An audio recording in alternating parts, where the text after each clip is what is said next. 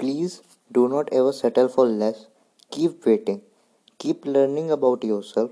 Keep trying and fighting for the heart within your chest. Keep growing and nourishing your wants. Keep discovering your needs. When the time is right, you are going to fall in love with someone who will appreciate everything you stand for, who will compliment you in the way you never imagined. When the time is right, the love you have always been worthy of will flower within your life. You will be finally understand why you had to wait so long.